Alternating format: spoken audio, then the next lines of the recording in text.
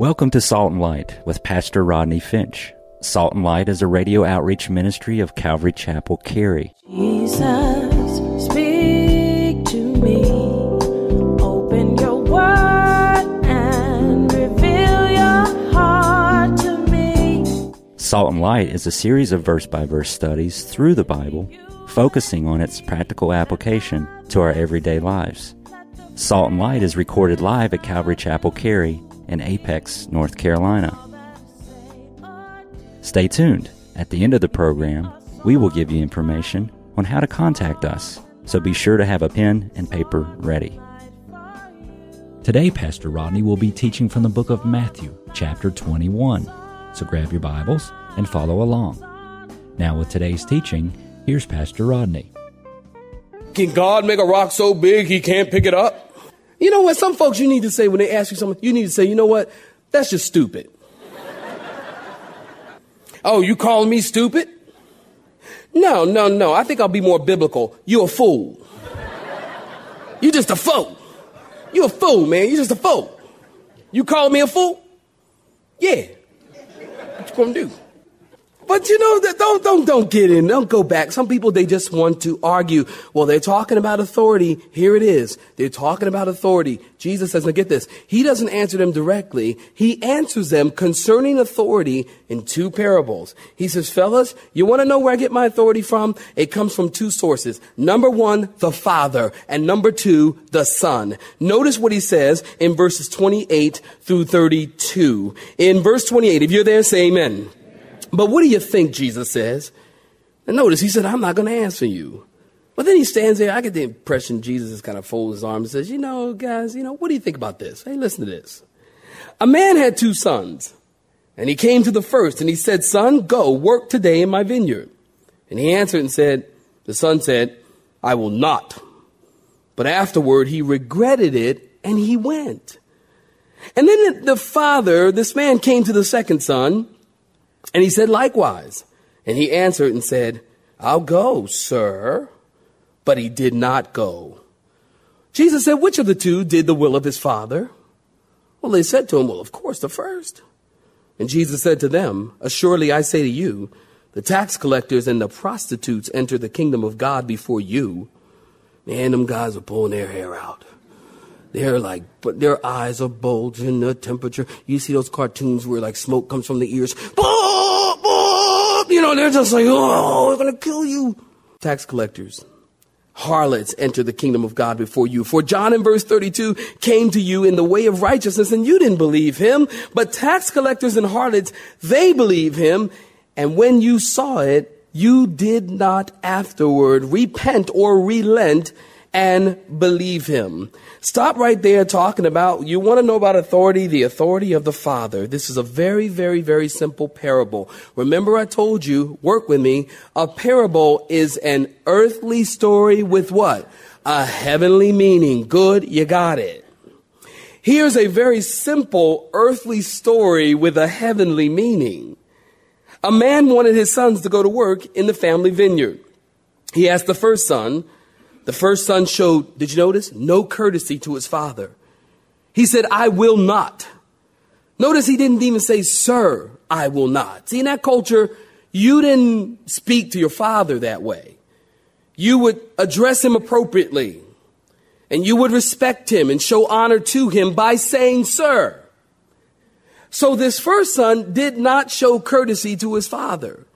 He didn't even say, sir, I will not. He didn't give a reason why he would not. But later, did you notice this? He repented. He changed his mind. He regretted it and he went.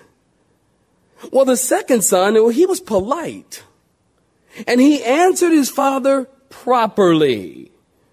He said, I will go, sir. Sir, oh yes, I will. And yet he had no intentions of doing it. Like my kids. Oh, you know how it goes. Clean your room. Yes, Dad. Yes, sir, I will.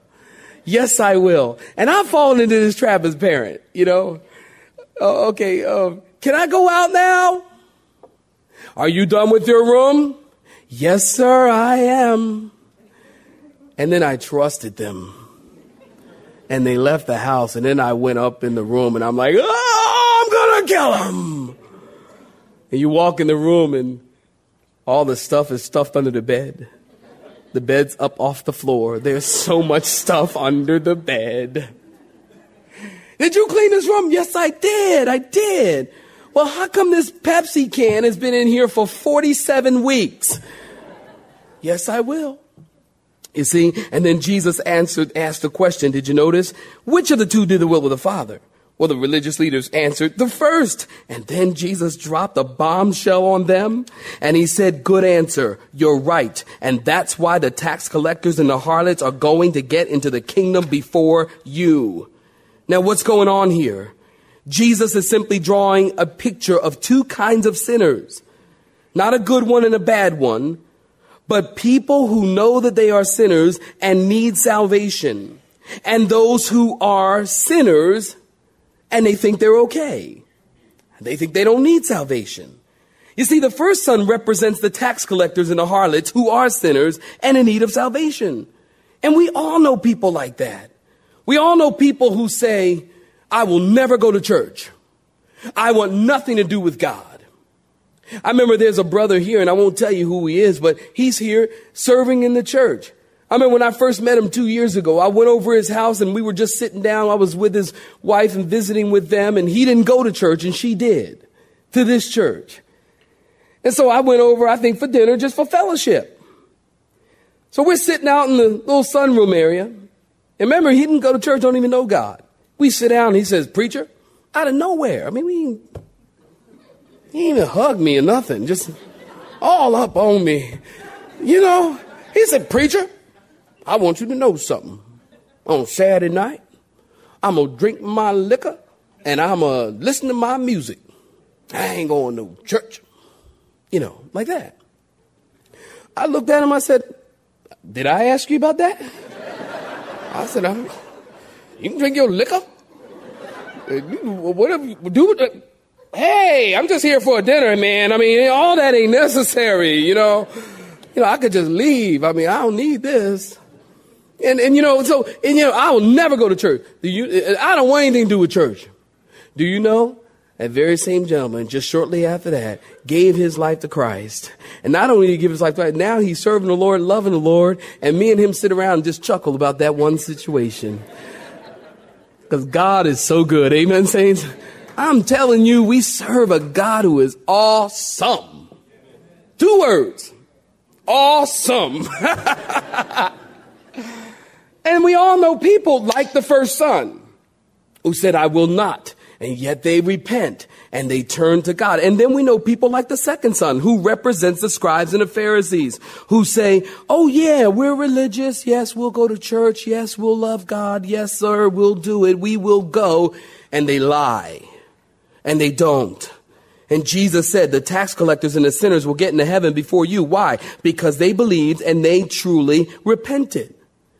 2 short parables we have here. The one we just read is a short parable, but yet we can learn many, many things. Number 1, taking notes. Here's something we can learn right off the bat. That Jesus doesn't want a profession of our faith, but he wants a possession of our faith. God does not, saints, listen, God does not want lip service. Amen.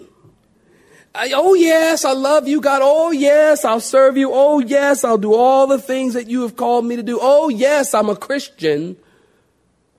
Listen, just because somebody says they're a Christian, just because they say they serve God, just because they say they love God, does not mean that they really are. The Bible says you'll know a tree by the fruit that it bears. That's how you know. And I think Christians, we're too gullible. We think just because a person comes down the aisle that they got saved. And so people say, oh, Pastor Rodney, how come you guys don't have more altar calls?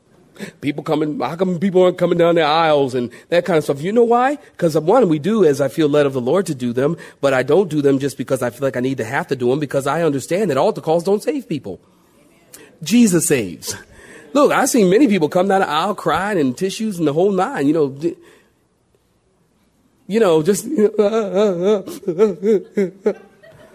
crying hard, your shoulders, you crying hard when your shoulders get going, And they come down the aisle. And they, oh, yes, Jesus. Oh, yes, yes, yes. And you see them a week later. Bro, how you doing? Well, I ain't doing good. I guess that old salvation thing didn't take.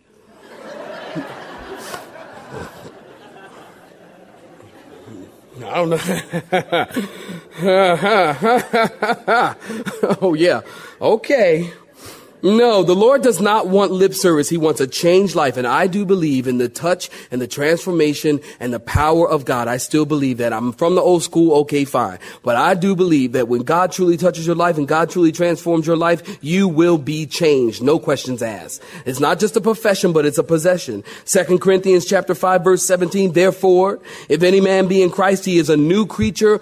Old things pass away. And behold, what, saints? All things become new. So we learn God doesn't want a profession of our faith. He wants a possession of our faith. Own it. Be real about it. And then we also learn no matter how bad your sin is, if you trust the Lord, he'll save you.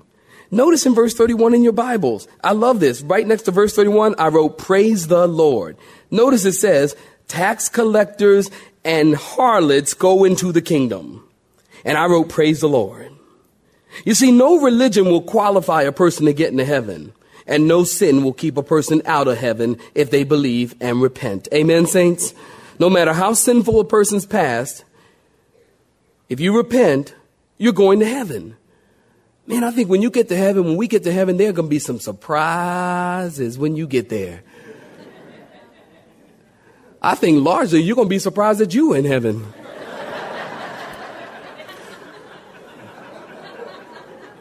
Now, you know I'm right. You know, come on. You're going to be like, man, I made it. I can't believe it. Smoke all back here, you know. It's like, woo! I made it. Hallelujah. Woo! Phew, it was really close. Come on, you know, you're going to be surprised you're in heaven. And you know what? You're also going to be surprised at the other people who are in heaven. You really will be. I mean, you're going to be surprised that heaven is filled with drug addicts, redeemed, forgiven drug addicts. Heaven is filled with prostitutes. Used to be.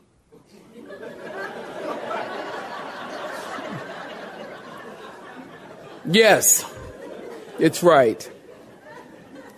Heaven is filled with redeemed murderers and redeemed robbers. Hey, heaven is filled with redeemed lawyers. Is it possible? If you're a lawyer, you know I love you. I'm going to need you to defend me. I better be careful. Heaven is filled, listen, with evildoers of every description. And conversely, you're going to be surprised at who isn't in heaven. You see, we think the people who are going to be in heaven are the people who go to church. We think the people who are going to be in heaven are the people who carry really big Bibles, or the people who gave money, or the people who helped with the building project at church. The people who bought the church a pew because they were trying to, you know, folk, they do that in churches. You buy a pew. Have you heard of this? You buy a pew and get your little plaque with your family name on the side. You buy a pew, and then you come into church and somebody's sitting in your pew. And you say, excuse me, you're in my seat. And, well, who said it was your seat? Right there. Right there. This is what people do. Oh, well, I'm going to go to heaven now because I'm a good person, because, you know, I don't do bad things. I don't smoke or chew or go with girls who do. You know, I don't go to the movie theater. I don't wear makeup. I don't wear makeup. Look, wear a little makeup, y'all.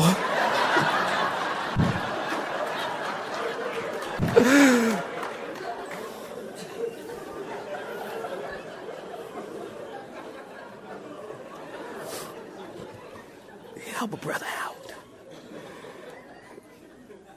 And, you know, all these things that, you know, that what you don't do. And we, you know, my point is this, is that we think that these things are spiritual by some way, that they're spiritual, that I don't do these things. No, in order to make it into heaven, listen, there's only one thing you need to do, and that is, the Bible says, is to believe on the name of the Lord Jesus, and then to be saved, and to not reject the work of the Holy Spirit in your life. Because Jesus said that's the only unforgivable sin, that if you reject the work of the Holy Spirit in your life, Jesus said you won't be forgiven in this life or the life to come. Not all of these things, so there'll be some surprises when we get to heaven. Now, talking about authority, the authority of the Father, and then lastly, the authority of the Son, really quickly, look in verse 33. If you're there, say amen. Jesus says, here's another parable. There was a certain landowner who planted a vineyard, set a hedge around it, dug a wine press in it, then built a tower. And he leased it to the vine dressers, and he went into a far country. Now, when vintage or harvest time drew near, he sent his servants to the vine dressers that they might receive its fruit. And the vine dressers took the servants, and they beat one, killed one, stoned the other. And again he sent other servants, more than the first, and they did likewise to them. And then last of all, notice what he did. He sent his son to them, saying, they will respect my son. Surely they'll respect my son.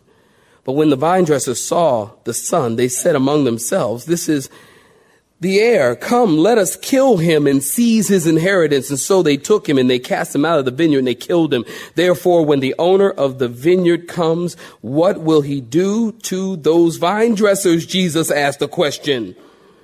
Well, they said in verse 41, he's going to destroy those wicked men miserably and lease his vineyard to other vine dressers, who render to him the fruits in his season. And Jesus said to them, don't you know your Bible? The stone which the builders rejected has become the chief cornerstone. This was the Lord's doing, and it is marvelous in his eyes. Therefore, Jesus says, I say to you, the kingdom of God will be taken away from you and given to another nation bearing the fruits of it. That will be the Gentiles, guys, the church. And whoever, verse 44, falls on this stone will be broken, but on whomever it falls, it will grind him to powder. And notice verse 45. When the chief priests and the Pharisees heard his parables, they perceived that he was speaking of them. Duh.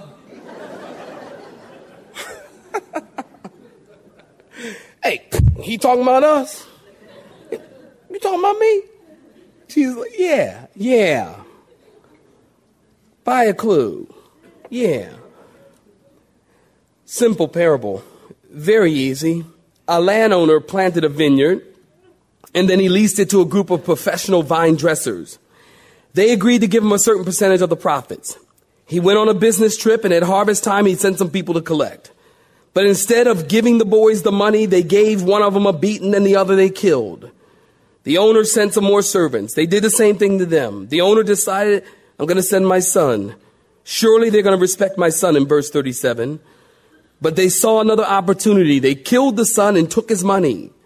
And when Jesus finished telling the story, notice he turns and he looks at them and he says, what do you think the owner of the vineyard should do to the vine dressers?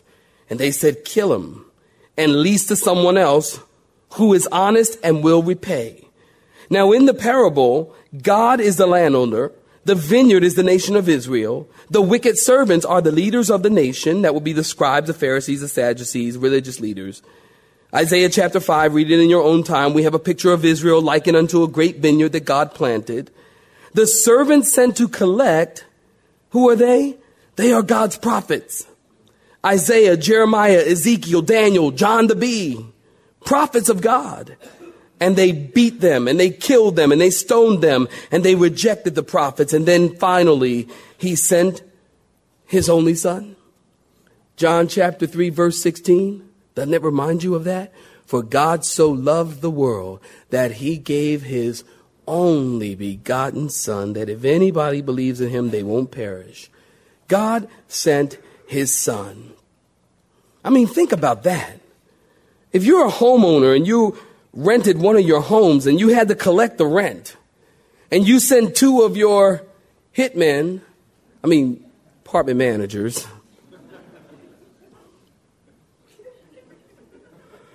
to collect on your rent, one of them got beat up and the other one never showed up again, would you then send your only son? Oh, yeah, son, would you help me out today? I need to go collect my rent. So would you go collect my rent for me? Would you do that? I wouldn't do that. No one would do that except God. And what does that tell us? It teaches us that God has amazing patience. God is patient. Over and over again, he sent his prophets and they stoned them and they killed them and they rejected them. And it's amazing that God would send his only son. His only son. You've seen the movie Luther? If you've seen the movie Luther, raise your hand. Okay, good. That's not enough of y'all. See the movie. It's awesome, awesome. If you saw the movie, you know that Luther was something else. He was a preacher that didn't play. I love the movie. It's wonderful. But he said this. Martin Luther said, if I were God and the world had treated me as it treated him, I would kick the wretched thing to pieces. I like that. That's just like Luther, but that's not like God. That's like us, but that's not like God. God is patient. God is loving. So he sent, last of all, his only son. And the Bible says that if you reject his son, the Bible's clear, you cannot be saved. C.H. Spurgeon said, if you reject him, he answers you with tears. If you wound him, he bleeds out cleansing. If you kill him, he dies to redeem. If you bury him, he rises again to bring resurrection. Jesus is love made manifest. His only son. So Jesus said, when the owner of the vineyard comes, what do you think we should do?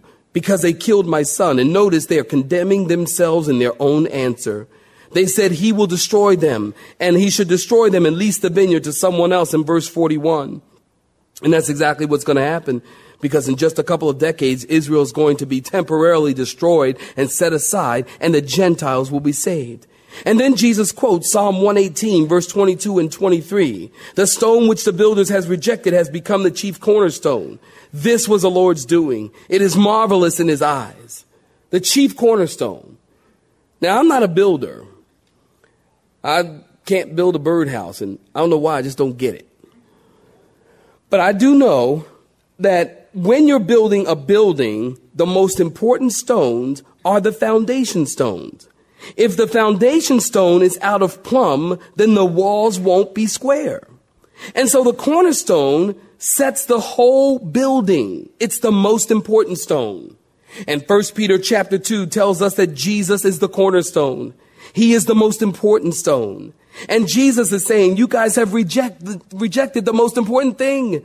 You've rejected your Savior and your Messiah, and they set him aside. But not only is Jesus the chief cornerstone, but he is also the salvation stone. Because notice in verse 44, and whoever falls on this stone will be broken, but on whomever it falls, it will grind him to powder. You see, Jesus is saying whoever falls on this stone will be broken or saved. In other words, Jesus is the stone. If you fall on him and say, Lord, forgive me. God, I'm a sinner. Lord, save me. And I humble myself and I fall on the stone. Then you won't be broken. The picture is of this massive stone that you come to weeping and calling out for salvation. But if this same massive stone falls on you, you will be crushed and ground to powder.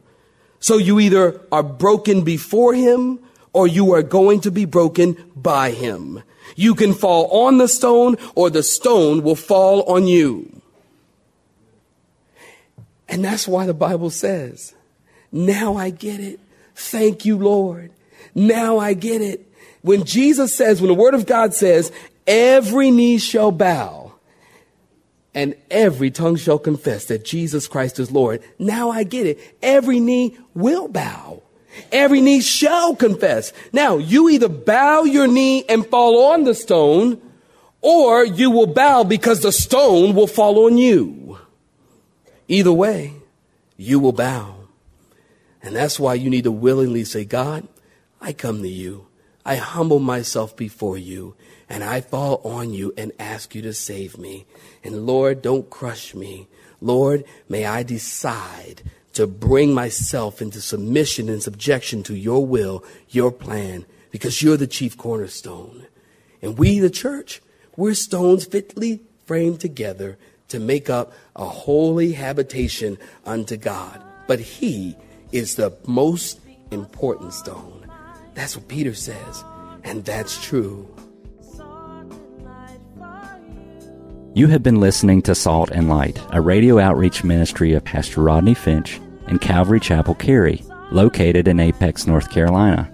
Join Pastor Rodney Monday through Friday at this same time.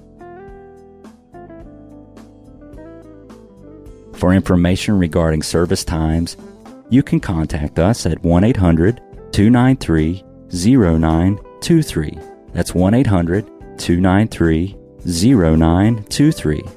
You may listen to today's broadcast in its entirety by visiting the media library on our website at cccary.org.